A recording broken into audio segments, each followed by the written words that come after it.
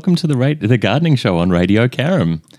My name's Brendan. My name's Henry. Hi, everybody. We are the hosts of the Gardening Show on Radio Caram. We are excited to be joining you to talk about all things gardening and local food production.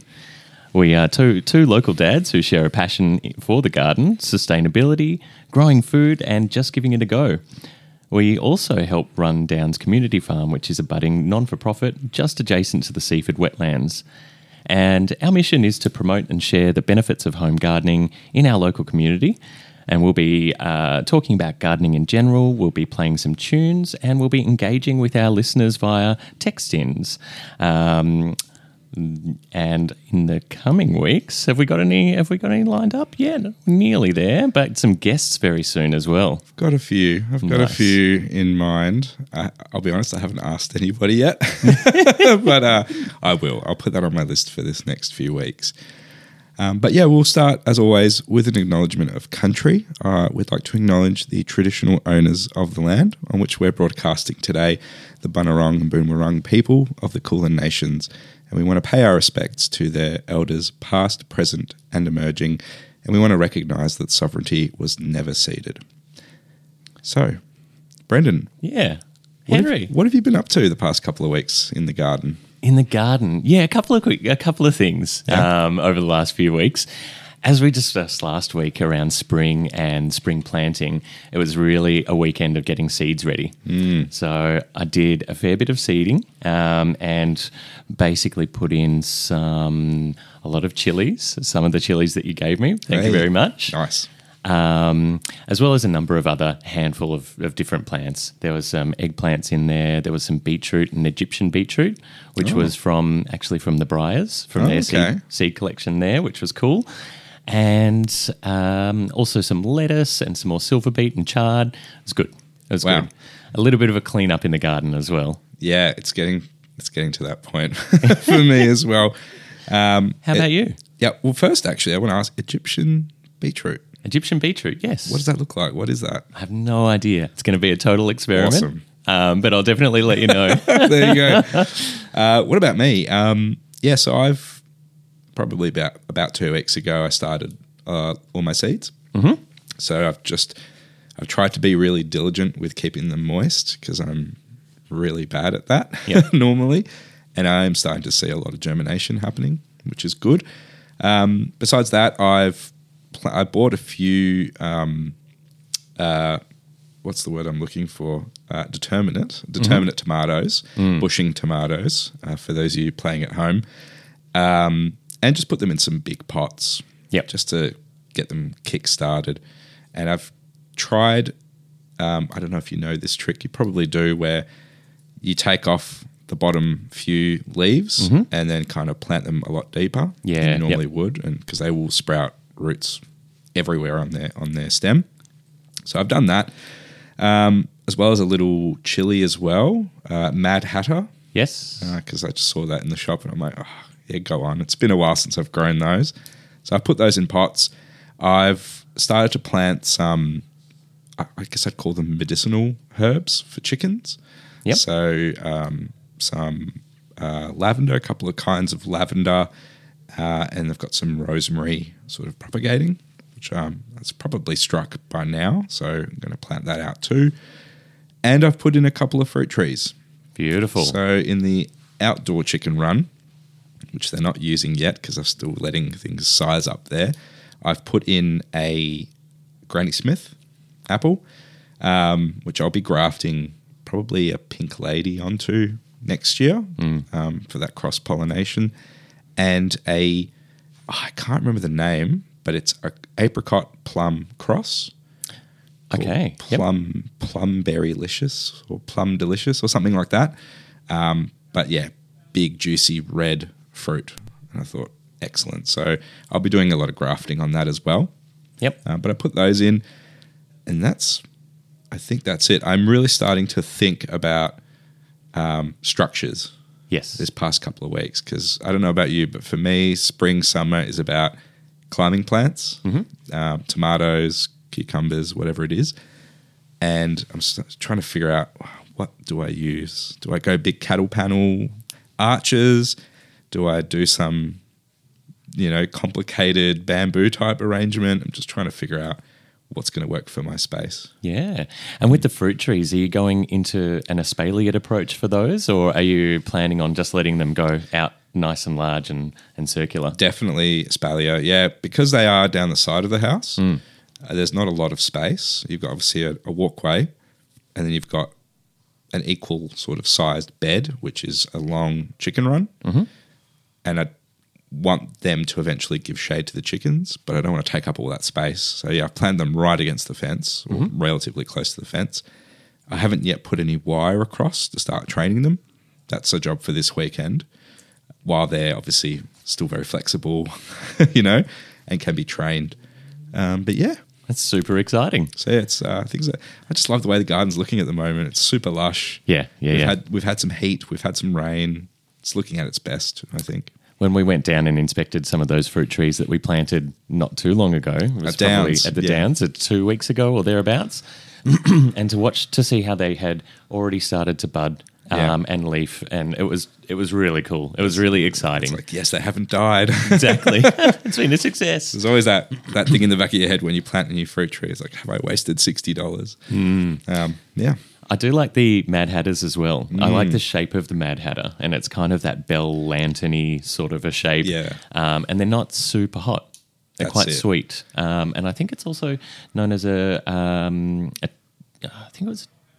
heard Chinese pepper or Asian pepper as well, and just a very standard eating pepper for the Mad Hatter. Yeah. But again, I could be wrong. Very exciting nonetheless. Let's see how they go. I like it. Sounds great. We'll have to start doing some live tastings. Yeah, bring some chilies stuff in. Yep. Let's do extreme hot chili tasting live on air. I think that would be quite funny. Get the Scoville count up. And then our listeners can judge on whether that's a pepper they want to grow based on our reaction. But yeah, what did we discuss on the last show? Yeah, so we went through a couple of things. We went through Q&As. So this was posts about particular things that seem to pop up again and again on different forums. We did a spotlight on edible weeds, and that was most excellent. And if we remember that, it was very much around reclassifying our way of thinking. That's it. Around weeds and what constitutes a weed. We looked at the permaculture principle, designing from patterns to details. And we also just talked about spring in general, which was most excellent. And what about this week? So we've got a pretty chunky episode this week. There's a bit on. There is a bit on. So we're going to get really deep with it, and we're going to talk about botanical names. So when you obviously buy a plant, you've got the so-and-so cucumber, and then you've got that big, long, complicated word underneath to pronounce. Yep. That's the botanical name. And yeah, we're going to talk about how does that actually work. It's a pretty simple system once you know about it. And why should I use them? Why should I care? Yep. Go a bit into that. We're going to do a spotlight on sweet potato, everyone's favourite not potato crop. That would be really exciting.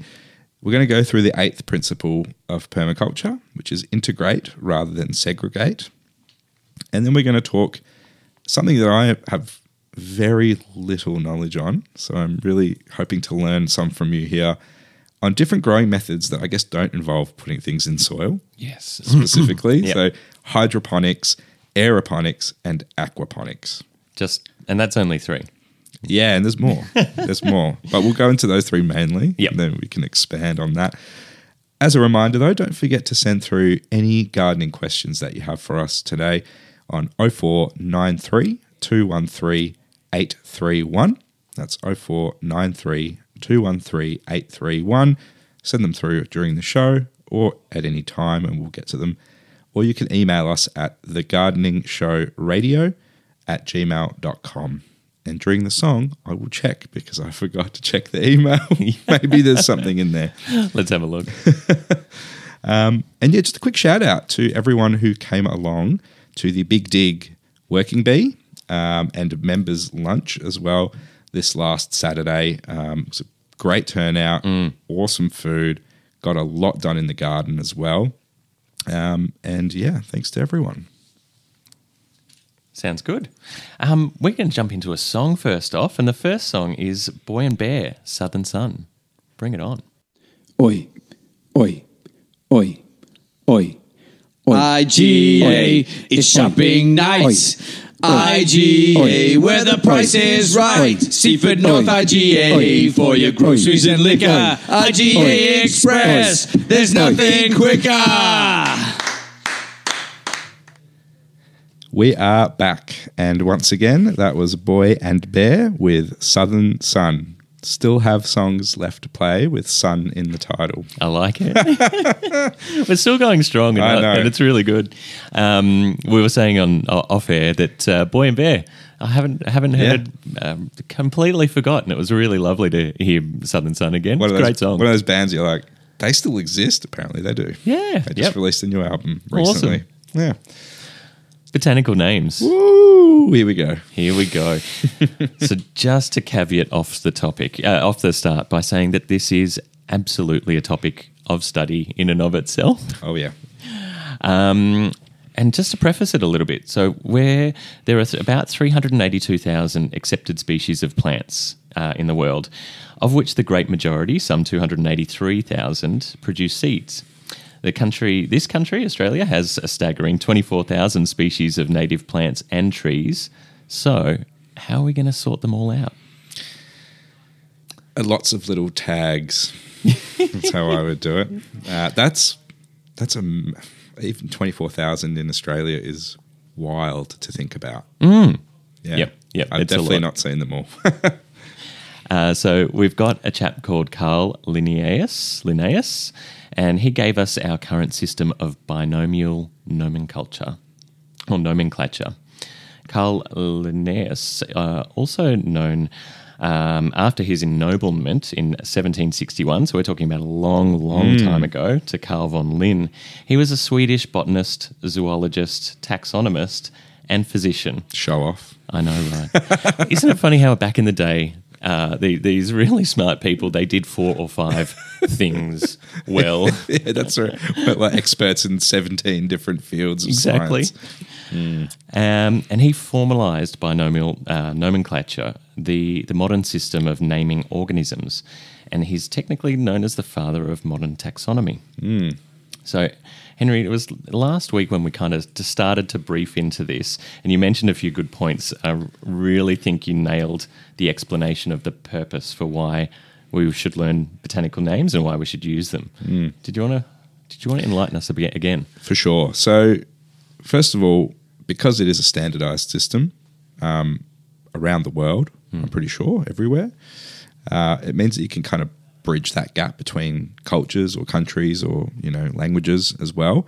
And everyone's kind of using the same words to describe the same plants as opposed to common names, which are absolutely going to differ across different languages. It is useful as well for knowing which plants can you crossbreed or graft because you'll have the same sort of genus or family name. It can also give you a bit of a hint of either where a plant originates or some characteristic about it. So you might see a species that's something japonica, so something to do with Japan, or something prostrata, so being a prostrate plant, so something that creeps, ground covers and things. It also can tell you things about when a plant has been reclassified. Because, rosemary, I'm going to use the example of rosemary.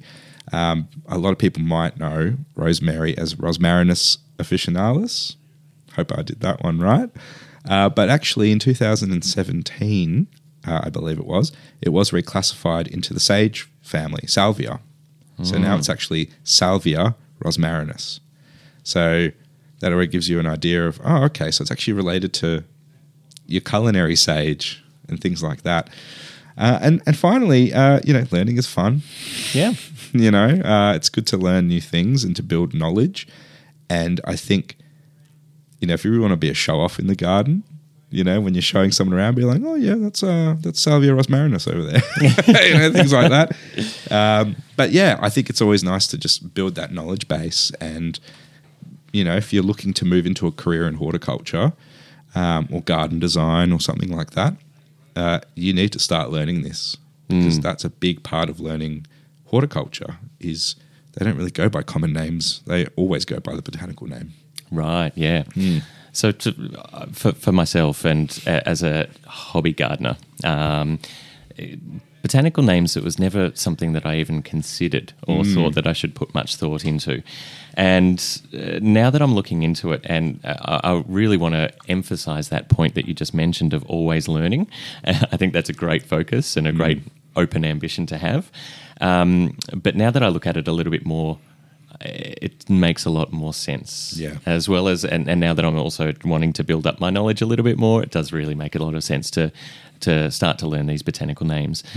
And I think today is a really good example because there's a few different times where we look at pronunciation and there's some mistakes that I've done and I will continue to make mistakes. And I think it's actually a really good and welcome thing. I was called out after the last show by my partner. She's like, you mispronounced this one. And I was like, I knew it. I knew it didn't feel right when I said it. No, but it's good practice. Yeah. And then when we have a laugh about it and then we repeat it to ourselves and we actually put it to memory a few more times and then next time, oh, that's right. It's this one. It's that one. Yeah. In spring, we were just talking about it, Pride of Madeira, a common name. And this one, Echium candicans, right now is an awesome plant for the bees. We were talking about in the garden, bees, it's just started to flower. It's got those long blue pillars or purple pillars of flowers. And the bees are going to be loving it right now. That's a great one. So sometimes we may feel that it's easier to use common names. This is definitely talking to myself here. We may feel uncertain and embarrassed to use the wrong names or mispronounce it. And I also remember I was at the shop and I mentioned that I was looking for a ficus and I was corrected and they said it's a ficus. Oh no, I'm feeling the embarrassment for you on that one. So our motto here is give it a go. That's it. Don't be shy. Nothing bad's going to happen. Nothing bad did happen. I'm still learning. I think we were talking about Olerakia the other day, and how we mentioned that one. Was it an Oleracia or not? Oleraceae is what I thought. Oleraceae, There you go. When it comes with learning, comes mistakes. Welcome them, learn from them. That's it. So, how does it work? Let's get into it. Yeah. So, in its most basic form, we're looking at two words: a genus and an epithet. Have I pronounced that? Yep. I pronounced that one correct? Yep. Epithet. So the genus is the family, right? The species, I suppose, and it's capitalized, and it's going to be like a Latin, Greek kind of word. And then the second word, the epithet, is a quality or an attribute, something that's like a characteristic of that plant. And it's worth mentioning. Sometimes you will see a third name. It's not the most common thing, but basically, we're getting to a really specific variation within the species. So it might indicate like a cultivar, some sort of cultivated variety, which you see, especially in food growing, is something that will be quite common. And that will appear in sort of a single quotation mark, and the first letter will be capitalized on that one as well. But for the sake of making it easy, we're really going to focus on the genus and the epithet, the two-word botanical name. Cool. Have we got any tips? Yeah. So copy the names correctly. Yes. Yeah, absolutely. Because when the pronunciation can be quite difficult, it's good to like write them down properly. Maybe make a story from the sound bites, kind of break it up into syllables, do something to kind of help you remember. You can make flashcards, put them up around the place. And when you are looking up for new plants, maybe to buy, or you're sort of thinking about some landscaping, is just really focusing on that name. What I've started doing is when I'm labeling plants in the garden, is I will write the botanical name there as well as the common name, if the tag is big enough, obviously. Yep. Write them in, if you have a garden diary or you have a planting schedule or a harvesting schedule, use those names as well. The rote aspect of writing it and reading it is what's going to help them kind of sink in for you. And even just, when you're buying plants, and I've started doing this, is I'm forcing myself to read the botanical name first on the tag, right? Because I know what the plant is because I can see it. So, I'll, if I want to buy sage or something, I'll walk over and I'll read, Salvia officinalis or whatever, and culinary sage. Yep. And kind of do it that way. Anything else? I was thinking when you were saying labelling, perhaps putting the botanical name at the top in much bigger letters and then just the common name underneath. Yeah. Yep. And I think probably just using those examples that you mentioned, going into the shops, you're looking around at new plants, just check it out or jot it down in a notepad and then take it home and have a research, or just even throw it into Google on the phone and go as you go. That's it. Learn as you go. Here we go. Acaea. Latin for resembling. There you go. Acaea. We've got these three little bits in here. This is a word, Latin for resembling. In this context, we're going to use it as to mean family. And we've got a few examples here. Brassic Acaea and Bromeliaceae, Solanaceae. What else? We have got some epithets. Do you want to give us them? Yeah, so the second word, which of course gives you maybe a characteristic about the plant, maybe it's location or something about it. So some of the common ones you might see is edulous, which means edible. Start to see how these kind of line up. Toxicarius means poisonous or toxic. Albus means white. So think Albus Dumbledore. That's probably why he has that name. Orientalis, relating to the Orient, so to the sort of maybe Southeast Asia kind of area. Scandens, meaning climbing. Pendulous, as in pendulum, means hanging. Prostratus, which I mentioned before, means creeping. And officinalis, which you'll see a lot, is a specific one that Mr. Linnaeus, what was his name again? Yep, we'll go with that. Yeah, so sort of created to mean sort of something that has an established medicinal, culinary, herbalist type of use. So you'll have, previously rosemary, Rosmarinus officinalis. You have culinary sage, Salvia officinalis. That's a couple. That's a couple. Maybe that'll get you started. I also don't want to fill people's brains with way too much information. Of course. But you can start to see, and that's a good way to kind of get your head around it, is when you read a plant tag and you see the epithet after the genus, does it look like maybe another word that you would use to describe that plant? And start to make that connection in your head. Actually, I was thinking of a tip just before.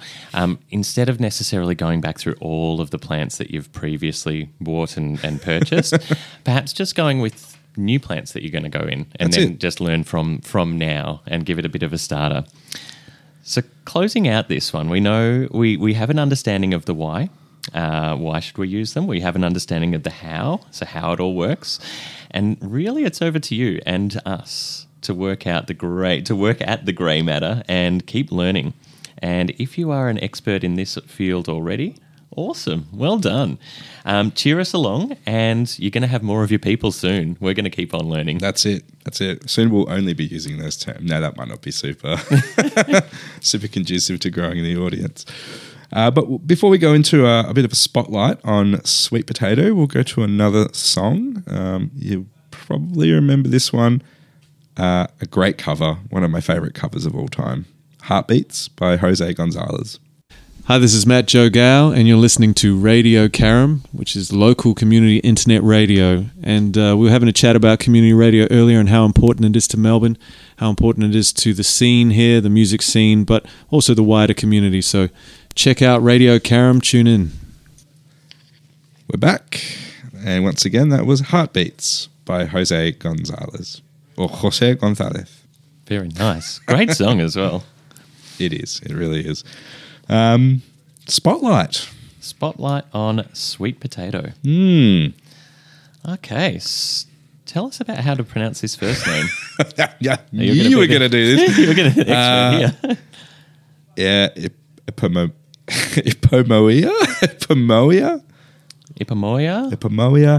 batatas. With a B, batatas. Fun fact, batata with a B, batata is the Spanish word for sweet potato. Cool. Not to be confused with patata with a P, which is the Spanish word for potato. Right. But I think that kind of speaks to maybe some of the confusion that people have with this plant. Yeah. Being a staple root vegetable, tuber, that maybe people think it is related to potato, but that is definitely not the case. Not the case at all. Yeah, look, it's been a staple, of course, for many indigenous communities in particular for thousands of years. Some people refer to it as sweet potato, one word, to distinguish it from the potato. But yeah, different plant family entirely. Normal potatoes are solanaceous genus. Nightshades. Nightshade family, same as your nightshade weed, which you definitely shouldn't eat, mind you. And also, tomatoes, peppers, eggplants. Right. Things like that. But batata, sweet potato, definitely a different family. It's from the morning glory family. The Convolvulaceae. Let's go with that.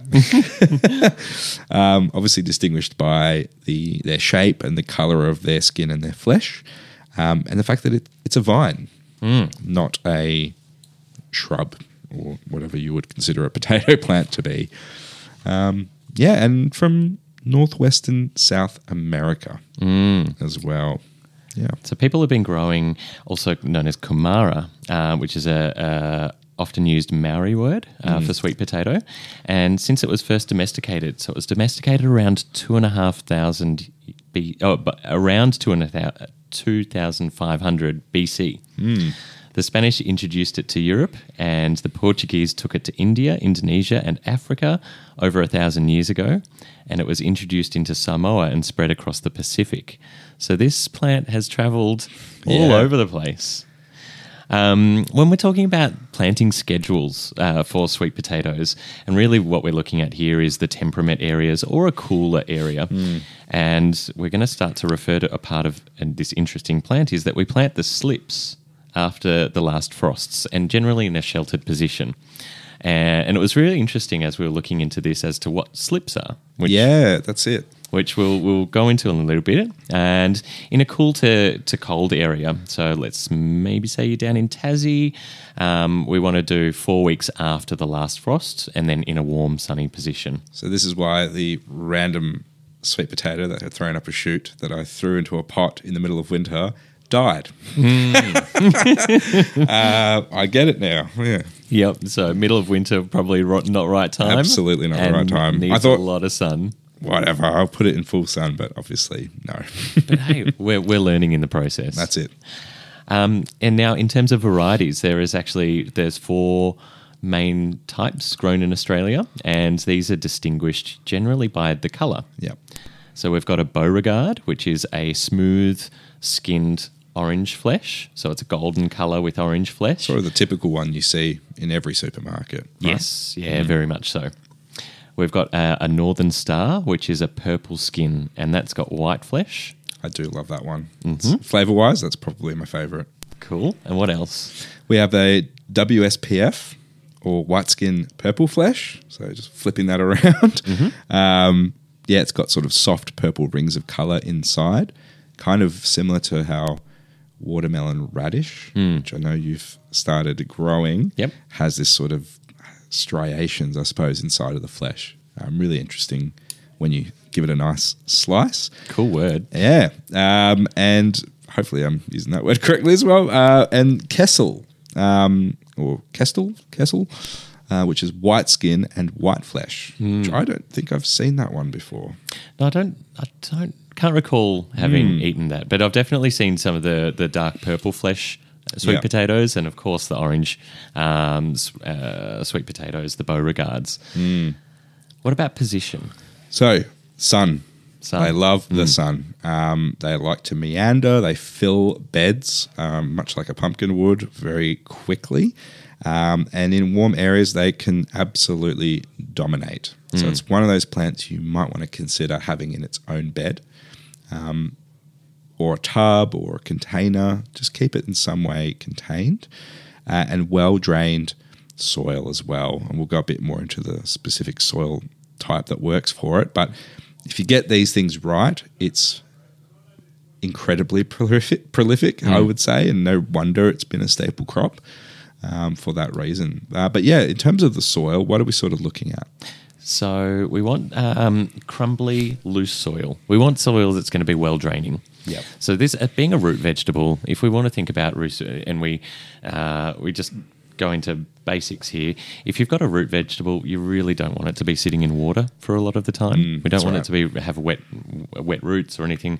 And if it is, then what you might find is that it's going to rot in the ground, or it might be a bit more prone to insects coming along. So we want well-drained soil, crumbly, sort of loose soil.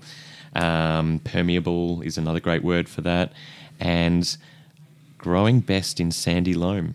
Now, we talked about sandy loam a little while ago, and we do know that we've got heaps of sandy loam down this way as well in Mornington Peninsula and Bayside, these surrounding suburbs. Yeah. So it should grow well in these sandy soils, and preferably above that soil temperature of about 24 degrees.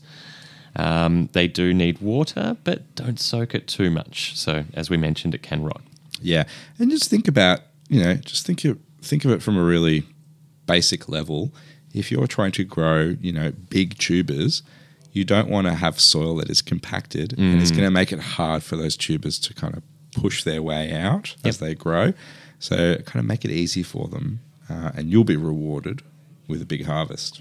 I like how you're thinking about it. You're taking it back down to the plant view. I'm a plant. What do I need? What do I need to make this work? Is there things that are going to be making it really hard for me to grow, or is it going to be making it easy? I like it. I think we've all grown carrots that have kind of turned out weird shapes and stumpy and like weird and crossed over. And a big part of that is the soil being too compacted and not able to put down its taproot nice and straight. Yep. Yeah. Propagation. So, as we said, slips or essentially shoots that come off of the sweet potato itself. I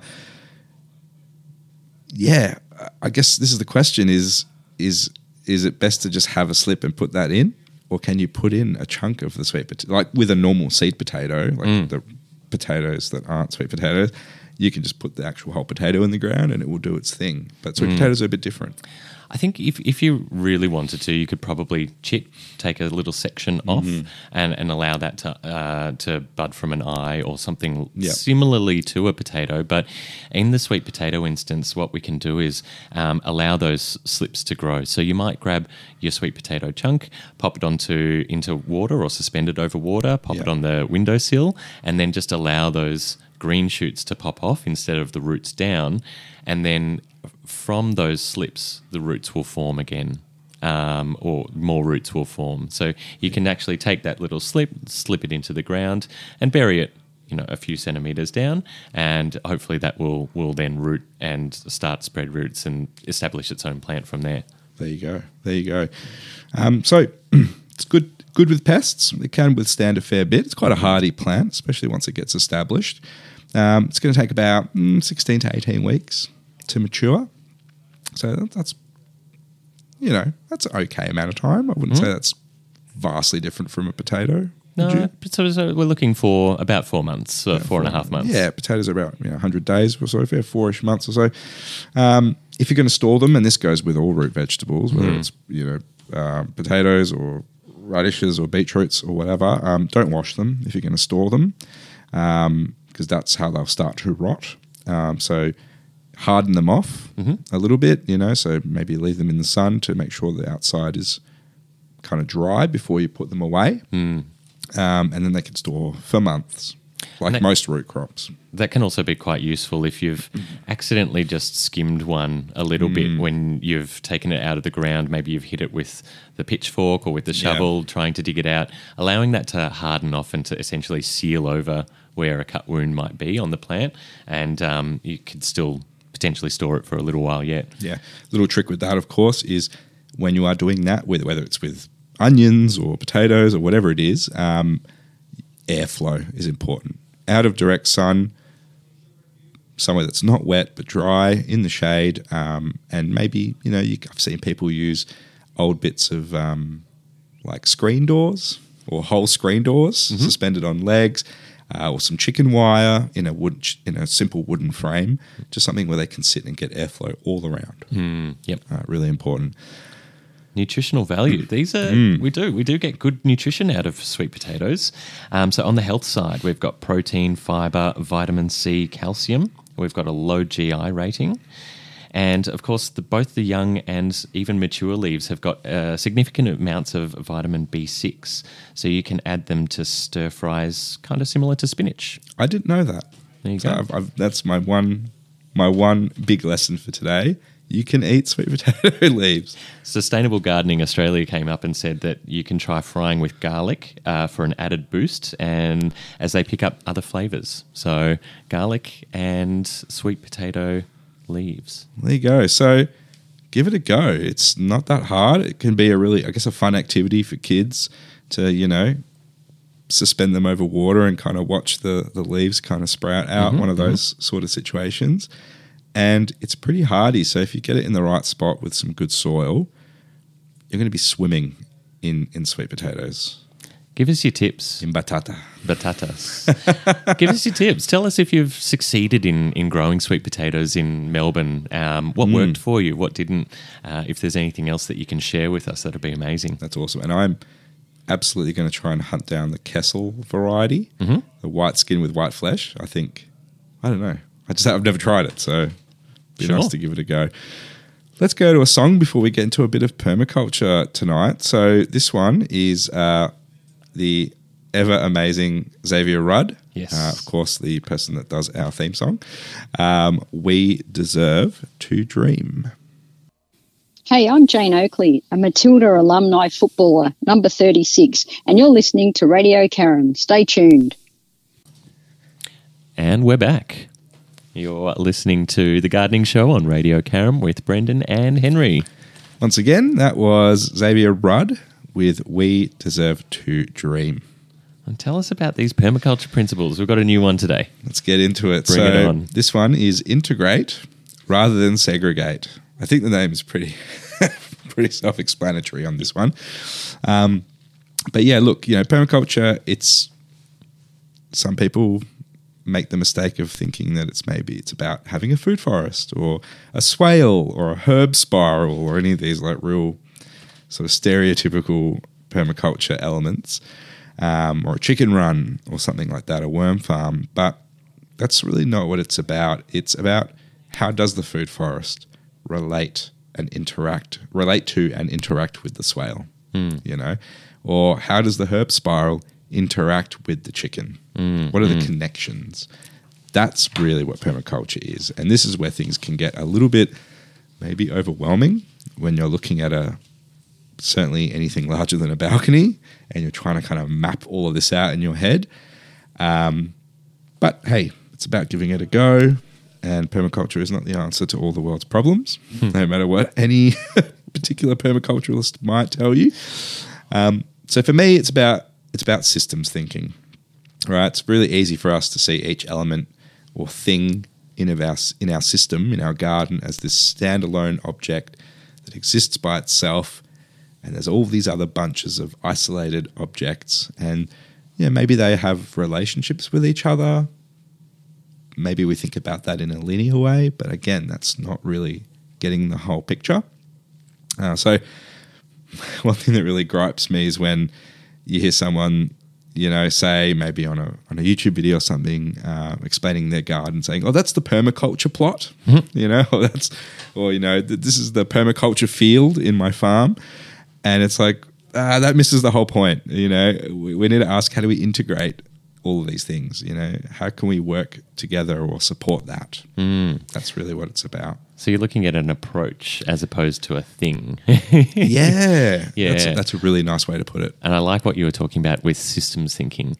How does it all connect up? And I actually was thinking, I put my brain to use around systems thinking and tried to really get behind it and think, okay, well, what are we talking about here?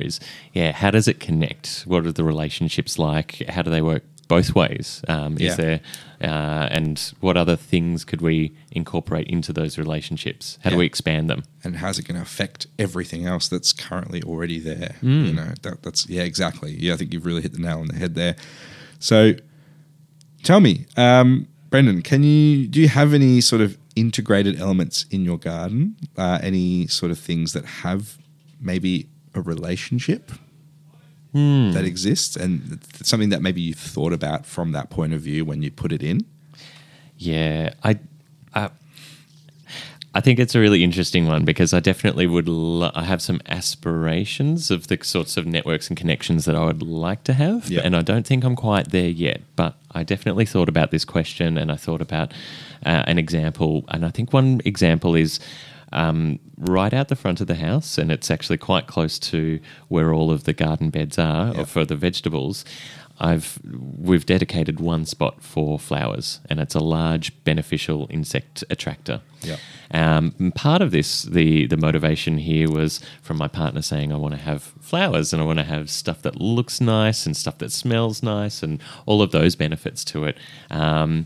And then, of course, as I've developed and further grown my appreciation and understanding, I'm like, this is a great tool, because it's going to be providing all of my veggies with pollination, with bees, with good insects around the place. So that's probably the flower patch is the one that I could immediately think of, and the way that it connects back through to the veggie patch. Yeah. Integrating flowers into your system is something everyone should be doing, you know, I think, in a good garden. And my thought process beforehand was I just want to grow as much production stuff as I can. And it was actually missing a bit of the point of the flowers and the pollinators and the attractors and the role that the gap that would leave without it. Yeah. If I just went producing stuff and just that's it, what would then happen? I might get some pollination, but maybe not as much.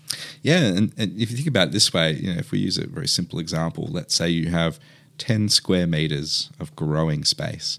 You might think that by dedicating 2 square meters to just flowers, that you are removing 2 square meters worth of produce from your garden. But the reality is the integration of those flowers into your system is going to make those other 8 square meters way more productive than if you just had 10 square meters of food.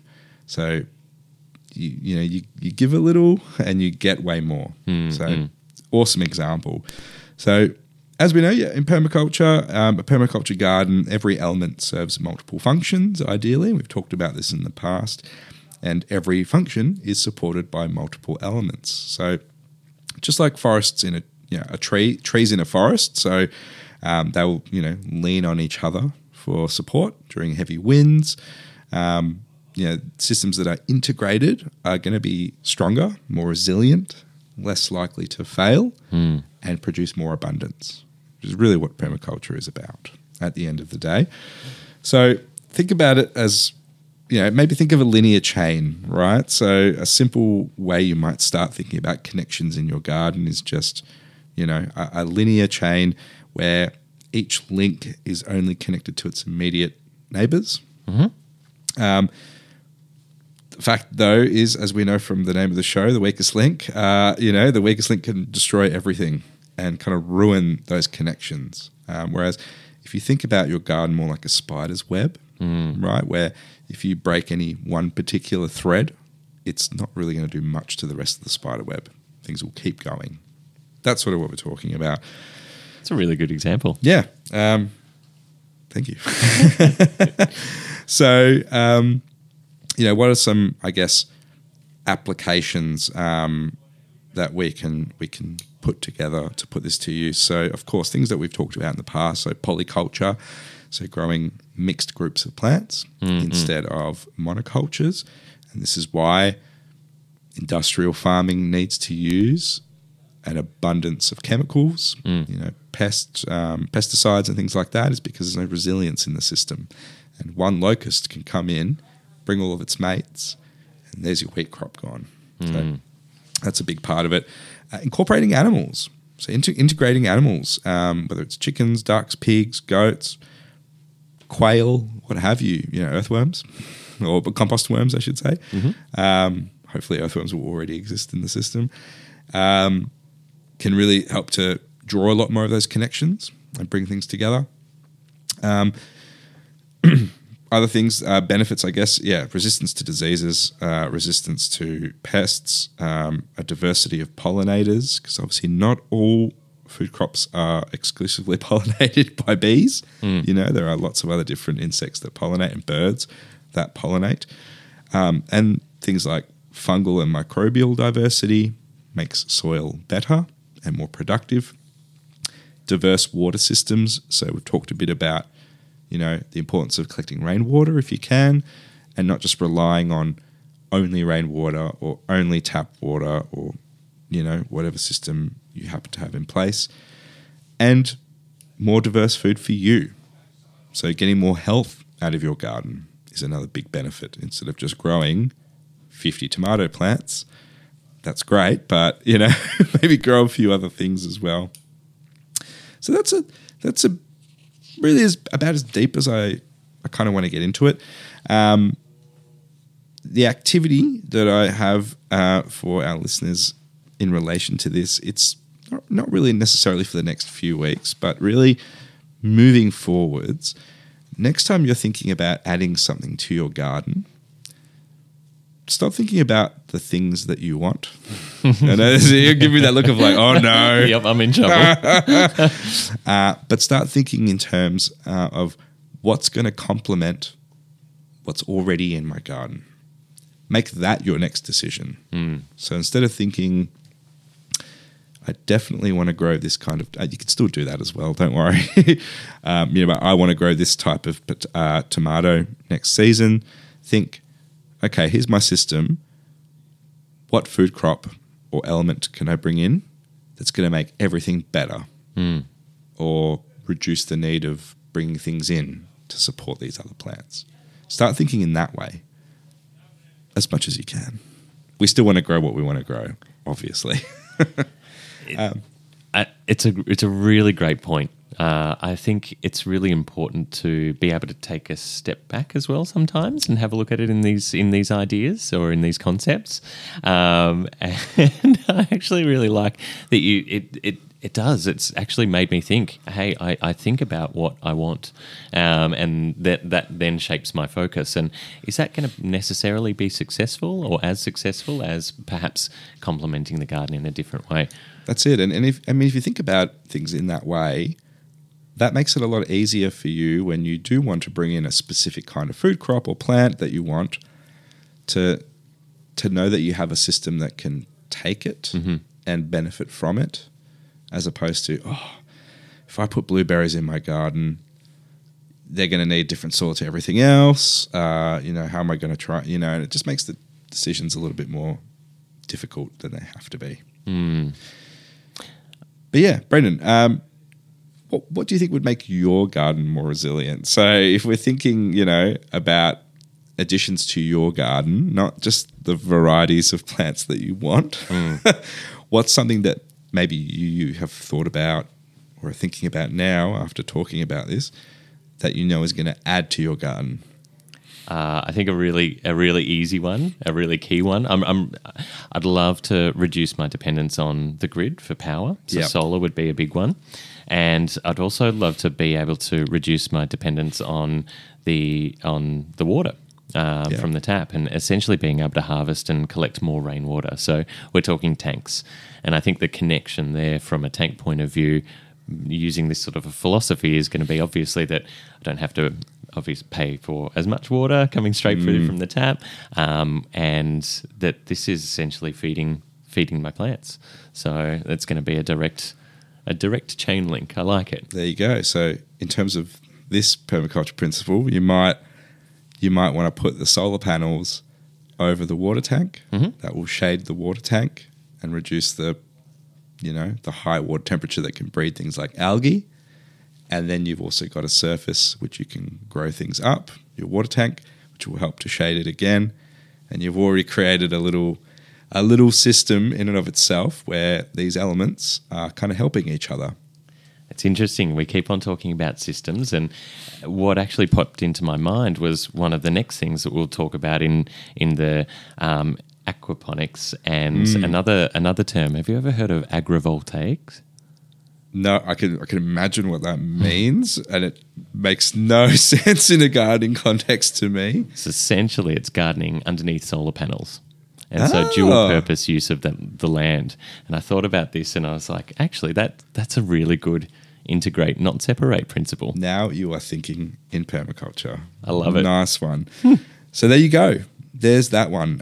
Start thinking about your garden as a spider web and not a chain of events. That's brilliant. Thank you. We'll leave it at that. So let's get into what are we going to talk about next week in permaculture? So the 9th permaculture principle, which is use slow and small solutions as opposed to big, difficult ones. So this one really speaks to me as a lazy gardener. But we'll go to another song before we get into a little bit of this different growing method stuff. So this one, another Aussie band. We're doing really well with Aussie bands today. This is the Cat Empire. Not heard these ones in a while. Que será ahora? What will be now in Spanish? Hey, I'm Jane Oakley, a Matilda alumni footballer, number 36, and you're listening to Radio Karen. Stay tuned. And we are back. We are back. I just played the same station ID twice. Outrageous. Go Matildas though, so that's okay. We were talking about all sorts of different systems whilst the song Cat Empire was playing. It was quite funny. You mentioned agrovoltaics. Yes. Was that what it was? Yep. And then I thought to myself, my initial thought was like a farmer shoving a lightning rod into the ground. And then you were like... That's also another thing. That's a thing. What's what electroculture. Electroculture. There you go. These things, there are plenty of different ways that people garden. And I think why not? Why not experiment? Why not give it a go? That's it. Trial things out. If it works for you, it works for you. And one of the things I love about gardening is when it's working and you don't really have to do anything, you can just watch and appreciate. Yeah. Once it's been set up and it's doing its thing, you don't even have to put in the work. And hopefully the garden's enjoying it. So that was Cat Empire. That was Que Será Ahora. Nice. Was that okay? That was flawless. Very nice. Oh, cool. Thank you. We're talking about different growing methods, and we're talking about methods in these instances that are out of the ground. Yeah. And we've done heaps of talking about things in the ground. We want to discuss today some systems, not all systems, but today we're going to mention hydroponics, aeroponics, and aquaponics. What I really enjoy is experimenting. You guys have probably already realised by now, but seeing what I can create. Even just with the skill set that I've got, if I find being able to... how can I build my skills, and can I build them simply in an environment where it's okay to fail? If it doesn't work, it doesn't work. No love lost. But how can I build my skills? And when I think about these ones and setting up these systems, some of the hydroponic systems and aeroponic systems, they can actually be quite easy. Quite relatively simple systems. It gives you a lot of opportunity to create and be creative. So there's no rule book to say it has to be one tank and then a nutrient film technique, which we'll discuss in a little bit. You could put pipes all over the place. Yeah. You could have it like you could have PVC pipes going vertically. You can have it going horizontally. You can have them on angles. You can have water tanks. You can do all sorts of things. In space? You could, yeah. I'm just thinking growing for the future. I know will be a future topic on this show. How do you contain water as well? If it was in a zero grav environment, that would be very interesting. It's a funny one because we were mixing it up from a conversation earlier around structure and clarity in naming plants. And we were a little bit like, hey, this is a great way to do it, and it's very structured. In this, go for it. There's no rules. No rules. Break them. Break them if you find them. They're more like guidelines. This is my kind of gardening. So all of these systems are coming out of the ground. We're using different mediums, we're using different methods, we're using different engineering systems. And to talk about hydroponics really quickly. So firstly, I'd just like to ask, Henry, have you ever seen lettuce growing hydroponically? I have, although now I'm sort of like, was it aquaponics or hydroponics? I'm not totally sure of the difference. I'm sure you'll go through it. What did you see? But what I did see was, sort of long PVC pipes arranged. You know, they were maybe, I can't remember where I saw this, but probably 2 meter lengths of, I think it was about 90 mil standard sort of stormwater pipe, or PVC pipe rather, with, you know, little holes put in there, just enough to hold the crown of like a lettuce. Okay. And then in the pipe, I believe it was like scoria or gravel or something. And then water, basically. So the roots are just, the scoria is there just to kind of help hold the roots in place. Yep. And then the water's being cycled through the system, and you have to obviously you have to give the plants nutrients. So that goes into the water as a liquid. And yeah, from what I remember, I think I was reading about it or watching it, it's very quick because you can be super precise with delivering nutrient. Yep. And that's why it's often used on a big scale, because you can imagine how many pipes of these can you fit in a warehouse, for example. That is officially the sum total of everything I know about hydroponics. Well, that's a great start, and there's a lot of principles that you've kind of hit on already, which are in there. So sometimes we can see it like this with PVC pipes. Another example when we're talking about lettuce is if you can imagine a giant big flat sheet of polystyrene, and then if you just cut out those holes, again, just enough for the lettuce to grow in, and we sit like a net pot, for example, or a plastic pot which allows water to get into from all sides. Yeah. Like a mesh pot almost, then we can pop a bit of rock wool in there, you can pop the seeds in there, you can grow it, and essentially it's getting that water the whole time. There's other methods where you might have a scoria bed and you can flood the whole bed, raise the water level completely, and then drain that water out again. So the root system may not always be underwater. That's my question, because my immediate thought is, wouldn't the roots rot if they're constantly submerged in water? I believe so. So we do have to be mindful of that. And there's some good ways to inspect and see for health signs of roots in hydroponic and these sorts of closed systems. We mentioned it was floating on your nutrient-filled water or your water that's containing your nutrients back through. With the hydroponic systems, you can have, generally speaking, we're going to have multiple systems of pumps, tanks, filtration, and monitors as well. We do have to monitor a little bit more closely, so we're looking at things like your nutrition levels and pH balance and that sort of thing. There's a lot of different systems that you can imagine. So some might be your PVC pipes, some might be shallow, flat beds, and some might be these systems that you float and flood and then drain away again. And as you mentioned, what we can actually do is control things really precisely. Of course, we need to still need to give plants other stuff that they need. So intake of light, still need air around them as well. We can't grow everything hydroponically.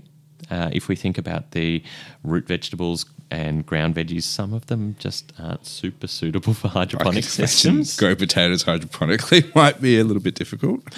But again, experiment, see what you can do. This is very much the type of gardening, if you're the kind of the mad scientist type or the sort of backyard inventor, in your shed inventor or engineer. This is going to be your jam.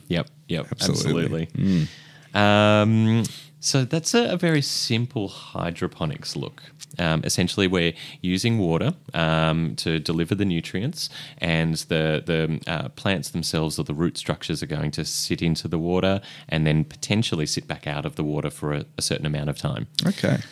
Aeroponics is slightly different. Aeroponics, we're talking about spraying or misting the water containing the nutrients. So if we think about, actually I've got one, but delivering it by air, essentially. So I'm thinking Tillandsia, or there's a good botanical name, Tillandsia, air plants. Mm-hmm. How, you don't really water them, you just kind of mist them with water, and then every now and again you might dilute some specific fertilizer in water and then mist them with that. Is that similar? So you're thinking more like the orchid sort of style, the ones that are going to grow in the canopies, not necessarily in the ground, but on trees? Yeah, sort of with, no medium, so to speak, just kind of stuck to the side of a tree or something. I think so, yes, but also taking it a bit further. Okay. When the misting systems are going, we can have it as a bit of a spray or a fine mist, and really we do want the roots to get pretty wet there and to be dripping. Yeah. But we get to time it. So this might be a system where it sits on for 3 minutes and then off for 10 minutes. And if you've got an automatic timer and setup, we can actually deliver it so the roots aerate.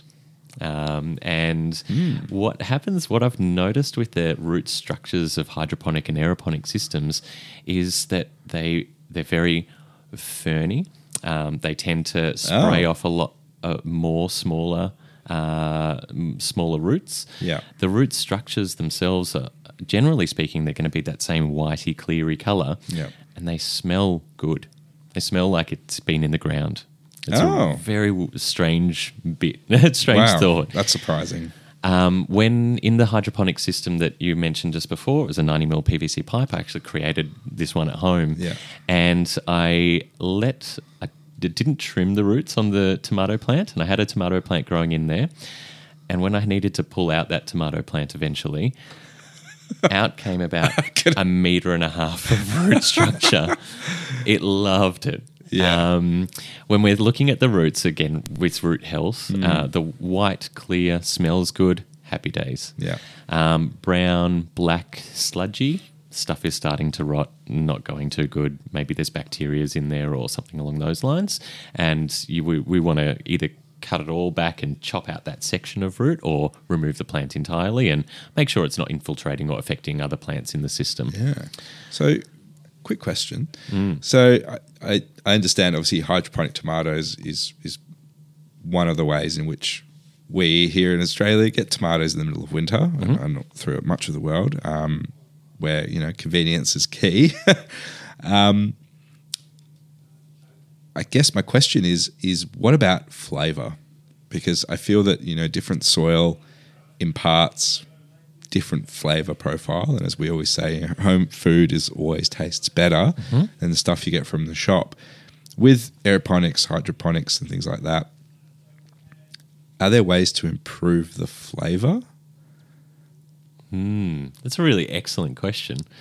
Or is it all going to taste a bit, not bland, but, is it all going to taste a bit same? A bit same because it's not necessarily in the ground? Yeah, I don't know. Because it's absorbing the different nutrients? Question. That's my question. I don't know. You might not have the answer to that, but someone let us know if you, if you've done this work. It'd be good to know. Yeah, I can't say that I've got the perfect answer off the top of my head, but definitely worth looking into and investigating some more. When we're looking at an aeroponic system, aeroponics is using far less water. So if we're timing it and if we're delivering it via a mist, and then that water is collecting into the bottom of a container, into a reservoir, and it's being recirculated, then we're talking seriously less water. In some instances, there's quotes of 90%, 95% less water usage than standard farming methods or practices. Yeah, wow. What we can think about here is that, this is ideal for things like stacked towers, something where we're looking at very small spaces. And this was a DIY YouTube find, but a simple backyard creation was a person getting a plastic food drum and essentially getting a hole saw and drilling holes into it, all over it. And popping 90mm or angled PVC pipe elbows into those holes. Okay. And essentially It had holes all over it, had these pipes coming out the side of it. They're slightly twisted upwards, and then they pop the plastic net pot into each of those. Okay. Yeah. And that's going to be your little plant house. And then you can put rock wool as a growing medium if you wanted to, which is an organic essential insulation, building insulation. And grow it into there. You can grow it, as you said, with the terracotta marbles, with the little pearls. And that's going to allow the water, as you said, to permeate over and around those rocks and then feed up onto the plant roots themselves. Yeah.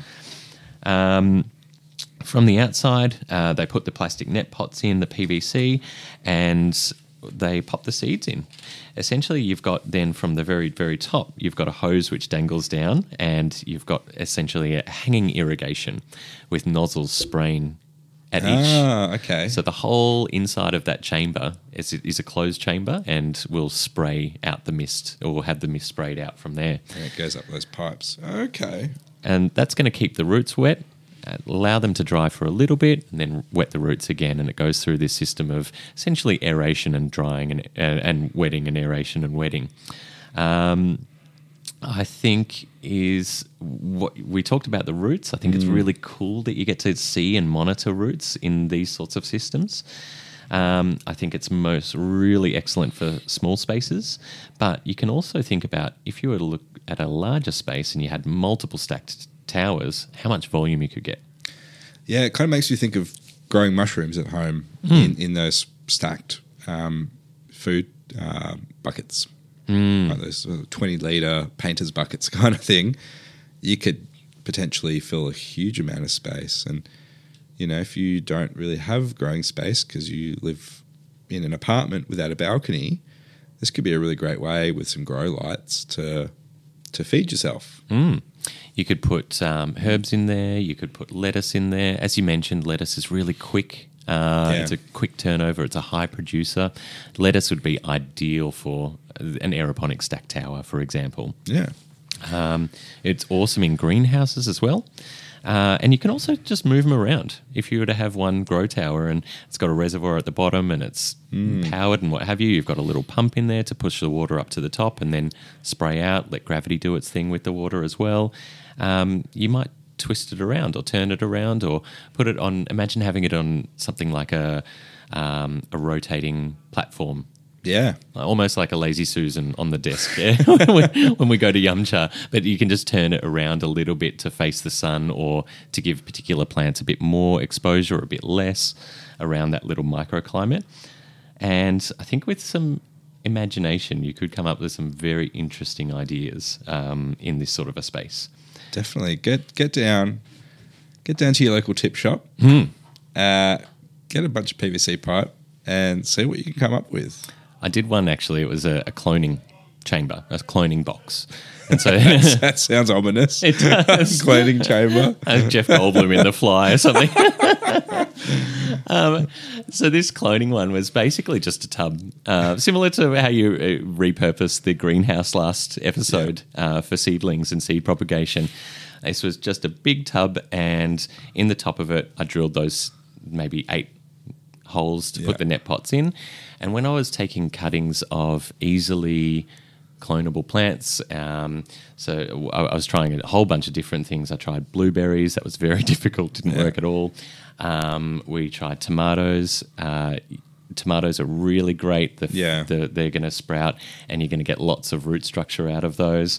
And essentially what I did was I took the cuttings of a mature plant, tomato plant, took the clones, which were effectively that same mature plant, and then we're allowing that new plant to grow to maturity, or it's in a mature state, and then simply develop from there and increase in size. So it's like taking one plant, getting 10 out, if that makes sense. That's starting off awesome. those ones, and then you can move them into the ground if you wanted to. They don't necessarily have to stay in there. Just monitor them when you're transplanting from a hydroponic system into the ground. That would be my next question is, can you transplant? You can, and it's going to undergo some pretty serious shock. I can imagine, mixing it all up for the plant. But like I said, experiment, see what works. What about this one? I'm pretty interested in because I do believe it's the one that involves fish. Fish, yes. Yeah, so aquaponics. Tell us about that one quickly. Aquaponics, so if we shorten our two words here, aquaculture, hydroponics, aquaponics. Oh, it's funny how that works. So, yeah, we're talking. This actually relates a little bit more around to our permaculture principles. I had that thought as well. Yeah, in that this system is a beneficial symbiotic system. And the method is incorporating a few systems to benefit each other. And in this instance, we're talking about fish and plants. It's generally going to be, for an aquaponic system, it doesn't have to be huge, but it's going to generally be a bit more of an undertaking to set up, to Seems establish. that way. Yeah. And to get going. So your water tanks are used to store fish, and your growing beds will essentially allow drainage back into the tanks of water. Nutrients from the fish waste can be used to feed the plants. The plants then filter the water back into the tanks, and then providing essentially filtered and fresh water back through for the fish. So it works as a closed loop system. And essentially what we're doing is, you can have open or closed loop systems, but replicating a little ecosystem, something that works off of each other. That was my thought. I was thinking, like a small pond or a natural pool or something in the garden where maybe you're growing something edible like watercress or something like that, and then having fish in that system as well, and it kind of supporting each other. Yeah. That's cool. I can imagine, this is definitely more of an undertaking because now you're also caring for an animal. That's right. That has very specific needs. Yes, yeah. So there is going to be more upkeep. There is more maintenance in this sort of a system. We're monitoring water, fish health, plant health, all of those sorts of things. But if you can imagine, this is a gold mine. You're producing free food at the same time as you're feeding the fish, at the same time as you're producing more food. Can you eat the fish? Yes. Hey, it depends on what sort of fish. It depends on how hungry you are. No. Yeah, absolutely. So there are some particular fish that will work a little bit better in aquaponic systems. Yeah. Of course, you can use koi and goldfish, that sort of style. Absolutely. You can use a very common aquaponics fish is a tilapia. Okay. Yep. But you can also use trout. You can use Murray cod. Okay. Murray cod are going to be generally a bit more aggressive and might bully out other fish. Right. But yeah, there are options there. And yes, absolutely. If your system's big enough, you can absolutely grow fish and cook them, harvest them. Wow. My brain is swimming. I'm telling you, this is like I said, this is a whole pillar of gardening that I've just not even touched. I think out of fear of too many things, too much technology involved. But even just a simple like hydroponic or aeroponic system doesn't seem like it's that difficult to set up. No. I think in all, I had built the cloner maybe for $60 in parts. Not bad at all. A very, very amateur job, and it worked, and it was cool. And it's like, oh, great, I can use this if I really wanted to multiply out a particular cool variety of tomato or something else that I know is going to work well. Yeah, it's good. It's a good project. It's awesome. There is even more. We mentioned before electroculture. We talked about agrivoltaics. We talked about all sorts of different stuff. And you kind of hit on this, but back out of the lab, we're talking about these closed systems. And I mentioned something before. Sorry, I'm just going to digress back into the lab for a moment. We mentioned one which was I just wanted to say NFT. Yeah. Not non-fungible token. This is nutrient film technique. Okay. So I was like, no, we're not doing a blockchain podcast. Nutrient film technique, and essentially that's you're putting all of it's feeding. All of your food is in the water, and that's how it's going into the plants, or that's how it's being delivered to the plants. So going back to what you were mentioning and back out of the lab, if you are lucky enough and you have the land, you can create these systems. And essentially, it works better from the natural side, but obviously we've got these constructed systems. But imagine having your own filtration through rocks. You've got your creek, you've got reeds, grasses, soils, organisms, all essentially filtering out that water for the fish, and designing the irrigation to flow through onto growing areas. How cool would it be? How interesting. Integrate rather than segregate. I love it. There you go. It all came back. Well, yeah.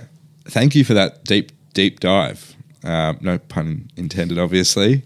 I hope it wasn't. I hope it made a bit of sense. A little bit intended, but yeah, I think.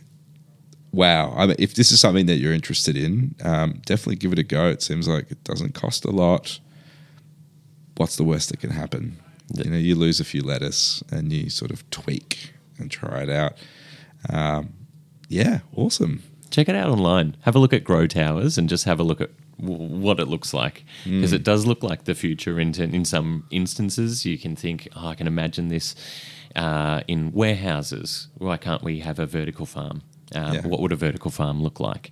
We're talking about the rooftop farms earlier and all of that sort of stuff. This is the future. Cool. I mean, very interesting. We are often running out of space, and this is a way to mitigate that. I'll get excited now, but then I think about, well, how do we pollinate inside of a greenhouse? Do we bring bees in and insects in? Do we hand pollinate?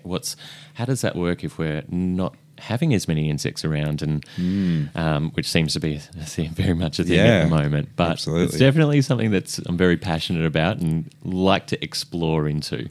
Awesome. Well, there we go. That's the show for today.